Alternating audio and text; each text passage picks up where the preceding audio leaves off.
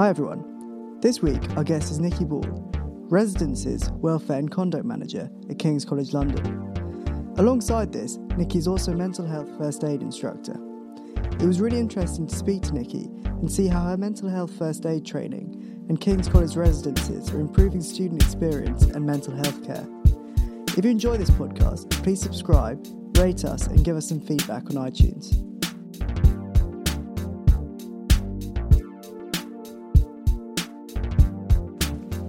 So I'm joined by Nikki Ball, who is Residence Welfare and Conduct Manager at King's College London. Hi Nikki, how are you? I'm good, thanks. How are you? I'm very well, thank you. To start with, can you just tell us who you are and what you do and your kind of relationship professionally to mental health? Yeah, absolutely. So I have actually recently become the Residences Welfare and Conduct Manager. So I work in the accommodation team at King's College London. We have 13 different residence halls that are geographically spaced out from right up in Stratford in London all the way down to Denmark Hill, and they're very isolated halls. And my role is essentially to look after the welfare and the conduct of all 6,000 odd students that live with us. Some of them are undergrad, some are postgrad, and it's a really, really diverse role. And so it has very strong links to mental health, because one of the biggest things that we notice is students coming to halls with a disclosed mental health condition or physical health condition. So they're already on our radar, we meet with them, we have conversations with them about how we can best support them. But obviously, living away from home for the first time for a lot of people, it can be a big trigger for those that potentially aren't diagnosed to start experiencing mental distress. And so it's very much my team that are on the ground in the halls of residences. So each residence has 2 wardens, who are staff or postgraduate students that are on call for students that are experiencing something they want to talk about, maybe just a shoulder to cry on sometimes. It could be they've had a dispute with their flatmates, or it could be right up to the really serious mental health. So it's a very big part of my role. But another role that I have within the university, which is a voluntary role, is I am a mental health first aid trainer for MHFA England. So I actually run their mental health first aid courses for staff at King's. Something I'm really passionate about. I became accredited earlier in the year because I was seeing the mental health occurring, mental ill health in our residences. And I think if you can prepare the staff on the ground with the first aid training and get the awareness up, it just helps provide that additional layer of support to students when they really need it most. So I suppose that's my extra link that ties in with my job, and they obviously go really nicely hand in hand. So what kind of training does the mental health first aid training kind of involve? Yeah, so MHFA England is the English-based charity, obviously, but it is international. So they actually started in Australia. And the charity was founded by a mental health nurse who obviously really saw the need for this to be rolled out for everybody and not just mental health professionals. So the core training is a 2-day adult first aid training. Mental Health First Aid England do child courses, higher education specific courses, which I'm actually being trained up in next month, which is quite good. But yeah, it's a 2-day course, and it covers a really basic model that is a bit like first aid. It teaches you the steps with how to cope with someone in distress, or right up to crisis situations that are obviously mental health based. And the course over 2 days covers a huge range of diagnosis. So it aims to give some background and awareness to depression, anxiety, psychosis-related disorders. And it's not to train people to be counsellors, it's not to train people to be professional mental health experts. It's purely to raise awareness of the different types of mental ill health that are out there, to reduce the stigma so that people are getting that information. So it's hopefully breaking down those barriers and those myths that I think have built up over time, and to give people some practical skills that mean that they don't shy away from situations that potentially need somebody to step in and provide a bit of first aid. Yeah, and you were saying that the services offered in the King's Residence are now starting to be linked up to other services. So say that the bottom rung is the peer support. The peer support is now starting to be linked up with counselling and more, I suppose, more serious help. Yeah, absolutely. So the wardens that live in our residences, so as I said, there's 2 per site, and they go through a really rigorous training before they take up the role in September. So the training is all throughout August, and one of the key things we do is obviously mental health first aid, but we get a huge amount of input from student conduct and appeals and the counselling service, housing and money advice, so all the different departments that make up student services in the central college. So I think the danger of accommodation is it's seen as separated. And so therefore we have our own systems and processes, but the link with the central university hasn't always been there. So it's all about maintaining or building and maintaining relationships with those key personnel, so that when the wardens, so my team that are on the ground, they come across a student that they're really concerned about, they're able to refer that into me. We can have a conversation about why are we worried about this student, and actually no, this person needs to see more professional, seek professional guidance, so we can then have a conversation with counselling, and we can get that ball rolling for the student and hopefully get them the advice and the support that they need a lot quicker. Because I think a lot of students, sometimes they don't know what's even going on. They're experiencing this distress and it's ongoing and it's getting worse. Nothing they're doing is potentially helping. But a lot of people would really struggle to come forward and go, I need to see a professional. It can be quite daunting, scary, as I said, lots of stigma around it. So I'm really hoping that our warden team can help be that friendly face that has that conversation and says, let me help you with accessing those amazing services that King's does have to help you with times that are really difficult. Yeah, so what are the kind of issues that you see with the students here? Is it quite a broad range of issues? Yeah, absolutely. And you get trends. There's always trends, at the beginning of the year. There's always the initial excitement, drinking too much, the anxiety that comes with potential substance misuse right at the beginning. And then like wanting to fit in as well. Yeah, of course, and there's the pressure. And the social anxiety, I suppose, of having to make new friends, having to find your way around London, having to live by yourself and cook and clean and all those things that a lot of people have never done before. So we see a lot of homesickness and isolation, particularly in the beginning, because there is that pressure to fit in all the time, and that can be exhausting, and then you withdraw.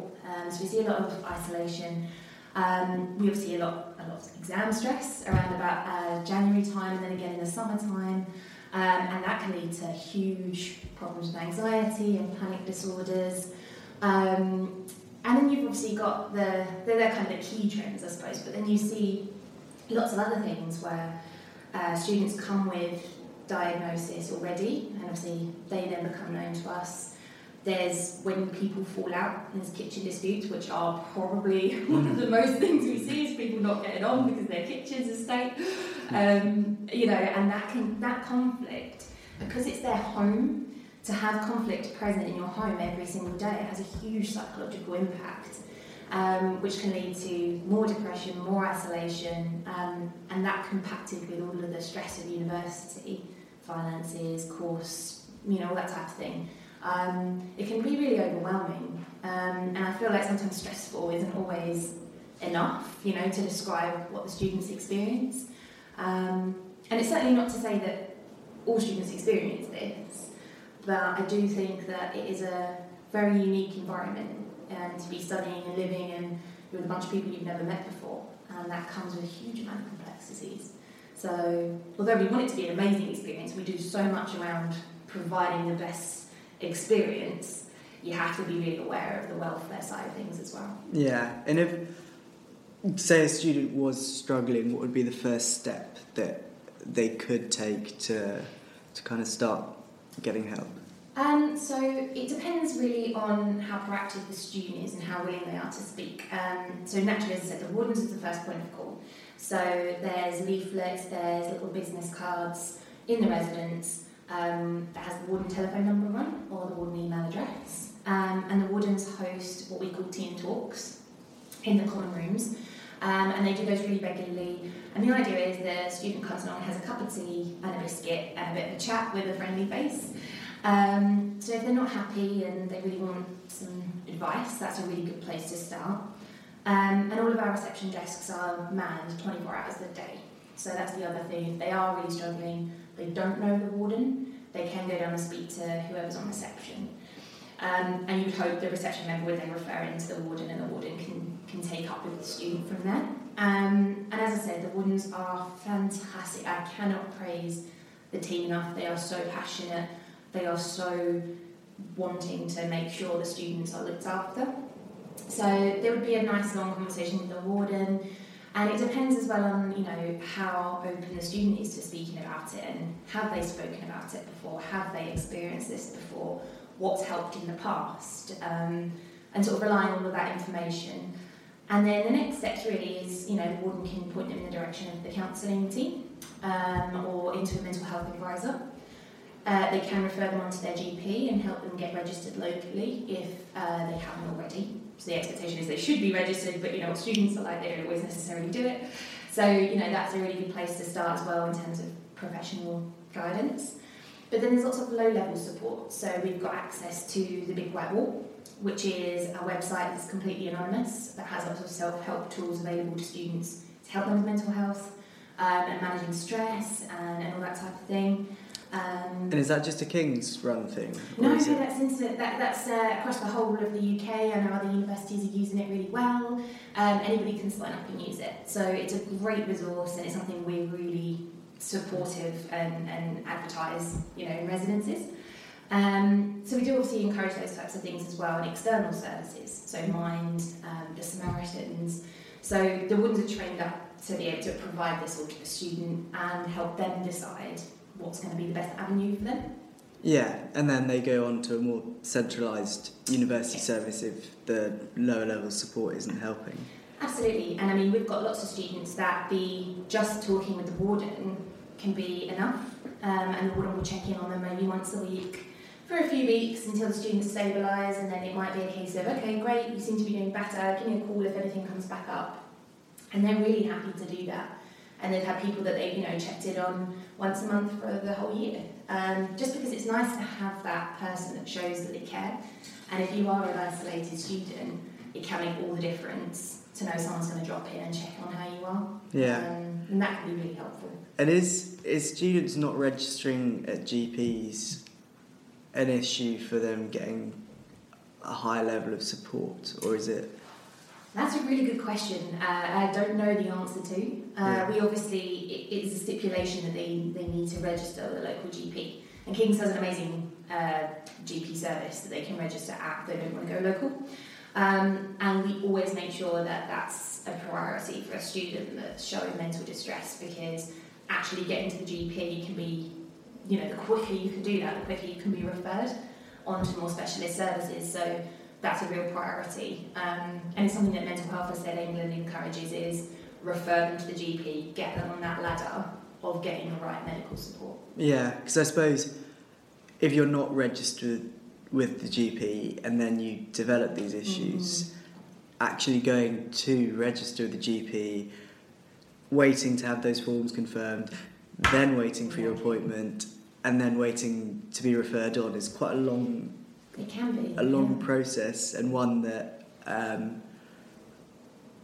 I think people that are suffering wouldn't necessarily be that proactive in undertaking. No, I completely agree. And I think that when you do start to experience ill health, and it could be physical and it could be mental, and I think that they are very much of equal importance, and they do feed into each other. That if I've got a horrible cold and I'm laid up at home and every time I move my head spins and I'm not registered with the GP, the very last thing I want to do when I've got this horrible cold is get out the front door and register with my GP because I'm not feeling well.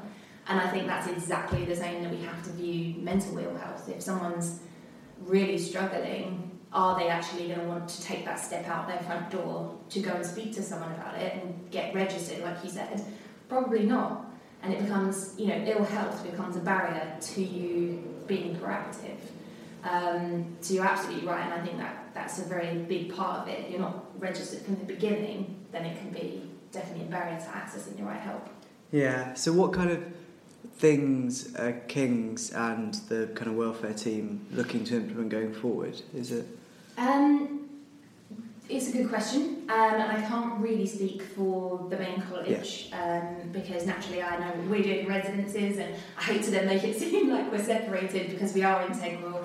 But there's lots of really cool things that have started this year that we're hoping to push forwards with. So one of those is the introduction of the Big White Wall, which we're going to make sure is a big priority in residence. So having that support mechanism for students to access whilst they're waiting for appointments or waiting to get registered. I think that's going to be a huge help. So if a student doesn't even want to contact one of our wardens, then actually knowing there's something they can do from the comfort of their bedroom on their own can sometimes be quite comforting. And as we know, students are tech orientated. Most student has a laptop or a phone or some way of accessing the internet pretty much at all times. So that's going to be a really key part going forwards for us, I think. And we are reviewing our student risk procedure. So there is a member of staff that's in charge of students at risk, and they work with us and the Central University, so they're almost like a bridge. And they're in charge of, we've got a really high risk case, this person is in crisis. That goes well above what we can manage in terms of residences team and the wardens, so that person needs to be looked after by a professional. So our student risk manager is a professional who then will support that student with getting immediate help. And they're actually getting a new team, so going forward in September, that person's going to work between us and the Central College, which I think will improve communication tenfold. I really do. And I think it's as well, what I would really love to see is, it is difficult with new GDPR guidelines, but it is having those conversations and making sure that people are trained, and as I said, they understand this person's actually needing help and needs someone to reach out, and having staff that aren't afraid to do that. So as part of being a mental health first aid trainer, I am training the whole of the residency team, not just the wardens, in mental health first aid, so that they can be a bit more proactive with recognising the warning signs and getting students on the path to getting the right help. Does that include the students themselves as well? Students can take the course. Admittedly, I run it for staff, but I know that the counselling team, a couple of the members up there are also trainers, and they hold ones for students as well. And I would love to see more run for students, because actually your flatmate is probably going to be the person that's going to see those day-to-day changes in a student. A warden dropping in once a week will obviously pick it up, but nowhere near as quickly as flatmates, and I think that could be a fantastic tool moving forwards. It's just getting enough trainers to see. And I suppose if a student's doing it, it's that one step less formal than a warden doing it, which might help. Absolutely. And the skills are really, a lot of skills of mental health first aid are about listening and communicating and having that empathy and understanding.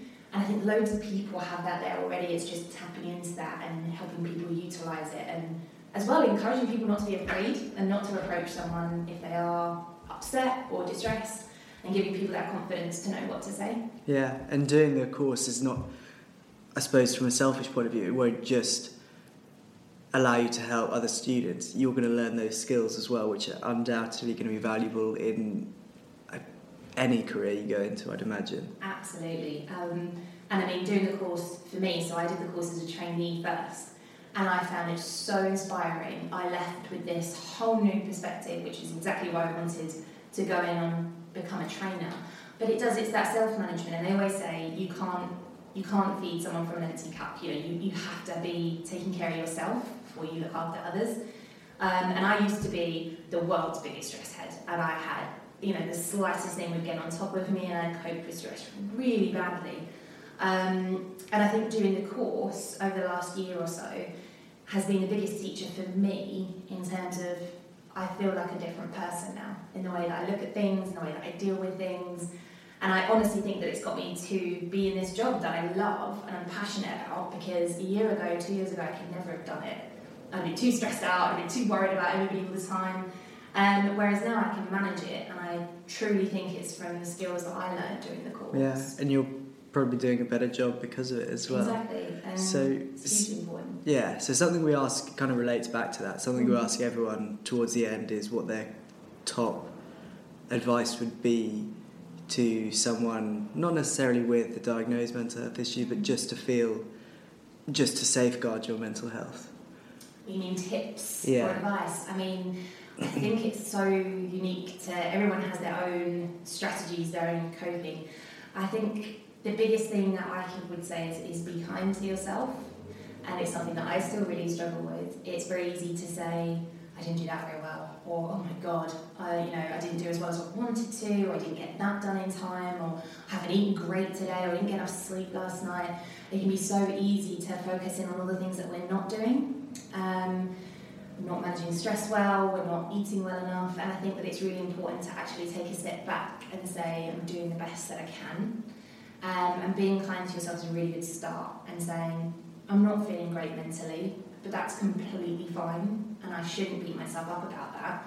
The same way you catch a cold in the winter, your brain goes through all different types of things, throughout your lifetime, and I think people accepting that and being kind to themselves is really key. Yeah, and giving yourself credit for when you've done something good or got through a bad day, because then you can reflect on it and see what you did well, and Absolutely. you're going to learn for the next one. And I think that the more you recognise the good things, the bad things do start to fade away. But it is hard. It is really difficult to teach yourself that positive self-talk and to recognise good things, because naturally you always see the bad. I do it all the time, and I have to remind myself at the end of every day, well, actually, you did this really well, you did this really well. And it does, eventually it will start to, you'll see a slight change in your perspective. Yeah, I think I've read somewhere that humans naturally have something called a negativity bias. I'm no expert on it, but it's where you look for the negative stuff in things. So actually training yourself to look at the positives in stuff, it actually does take training. It's not just gonna happen overnight. It's a brain trick, yeah. For sure, definitely. And I think the other thing that we do, particularly in modern day, is we want everything now. We want everything as a quick fix. You want to lose weight in 2 days instead of 2 years, and you want everything now. And I think that people think they've had a bad day, so okay, I'm going to say 3 positive things at the end of my bad day, but I don't feel any different. And I think people need to realise that it is an ongoing thing. You do need to train yourself, you need to be consistent and be doing this every single day. Being kind to yourself, recognising your positives, and it's a long process. I would say over the last year, I'm still not really there every day, but you get better and it becomes easier. And it's all part of the journey rather than like a overnight destination. Yeah. So where can we find more about what you're doing and what Kings are doing generally? Oh, well, that's a really good question. In terms of the wardens and the accommodation, we obviously have our King's website. We're based at Great Dover Street, so I'm always really encouraging people to come in and drop by and talk to us. And we have our Facebook pages as well, which are great tools for who's the warden, what's going on in residences, what events are coming up, when's the next team talk. So all those things are on our website, and I know there's a King's blog. I don't know what the address is, but I can find out. And if there's anything like specific questions, people can email in. We're really happy to always take questions and to do as much as we can to help people get an idea of what support is here and what we can do to help. Brilliant. Nikki, that was absolutely fascinating. Thank you very much. Thanks for having me.